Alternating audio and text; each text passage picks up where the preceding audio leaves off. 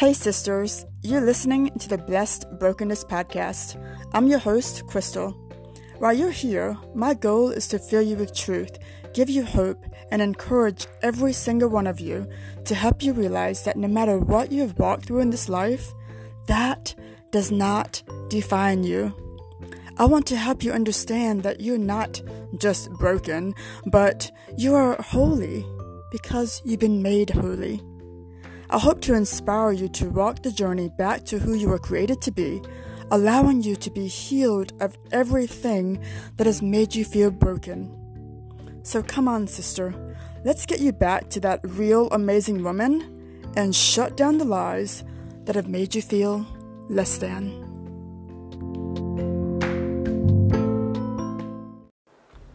Thank you so much for joining me on today's episode of the Blessed Brokenness Podcast.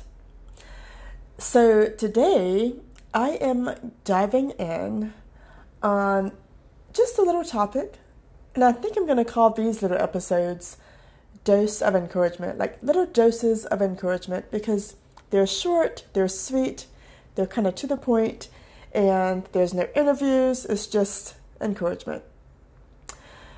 So that word can't. I'm diving in on that word today. That word can't puts limits on us. And I don't think that we're really consciously aware of how we use it when we use it.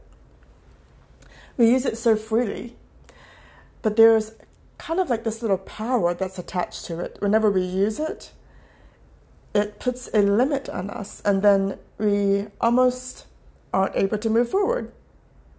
We want to move forward, but we can't because we use the word can't, right? Why don't you just go ahead and take a listen? Hey sister, is that word can't still in your vocabulary? I tossed it from my vocabulary and into the trash quite a few years ago. I realized that using it kept me living in a box. It made me believe that I wasn't good enough and not capable of going after the things my heart desires, the things that I wanted to do in life, or the things that God created me for. I want you to know something. You can do the things that you want to do in life. It's not always the easiest thing. It will take breaking a big goal into small steps and making a decision to not give up. There was a time when I thought that I couldn't run. Then I became a runner. And then I went on and I ran many races, including a half marathon. Now, a half marathon, for those that may not know, is 13.1 miles. And that was even after getting hit by a car during my first time training. There was a time when I thought that I could not own my own business. And I've had quite a few businesses. My very first was at the age of, I think, 17 years old, between 17 and 18. And I became a Mary Kay beauty consultant. We could have said, I can't, to the renovation of our house that we're renovating. Because my goodness, there was and still is so much to do. So much that we didn't know how to do.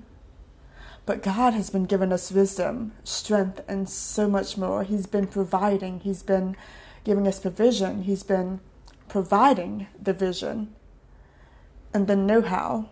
Everything that we need, He's been providing. We decided that we could do this, and we absolutely are, one step at a time. Now, right now, we're actually closer than we've ever been to the finish line, and that's such a blessing. So here's the thing. Even if it's a little bit scary, go ahead and say, I can, and watch yourself soar. You want to live your best life? then you must do the things that you think you cannot do. Take that word, I can't, and throw it in the garbage. The word I can't puts limits on us. It puts us in a box. It doesn't allow us to be our best selves. There comes a time when we have to say to ourselves, what do we want to do? Who do we want to be? And set out to do just that. Okay?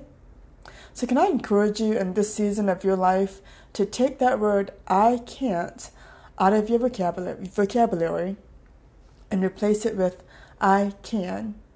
Better yet, replace it with, I am. Because when we connect ourselves to Jesus, when he says, I am the great I am, that means we can do anything. Because with him, all things are possible. You've got this, girlfriend. You've got this. So, brokenness many times comes in the form of feeling like we are incapable of doing something. We don't want to live our lives walking in that brokenness, that feeling that we're not enough, that feeling that we just can't rise above, that feeling of never amounting to anything. We serve a God that is capable of everything. And at the end of that episode, I kind of mentioned that we can connect ourselves to Jesus because he says that he is the great I am. And I break this down a lot of times, and how I break it down is this. When he says that he is, like when he says I am, that means that he is everything that we're not. So if we say to ourselves, I can't do X, Y, and Z, we can replace that with, I am capable of doing X, Y, and Z. Because he is the great I am, that connects us back to him, and that creates like this little surge of power in us, because he is so powerful. That brings us so much freedom. And I hope that you can grab a hold of that and actually grasp that. Like, begin to meditate on that, think on that, and ask him to reveal his heart to you. And he will. He most certainly will. He wants the absolute best for you. He loves you so much. You're his beautiful daughter.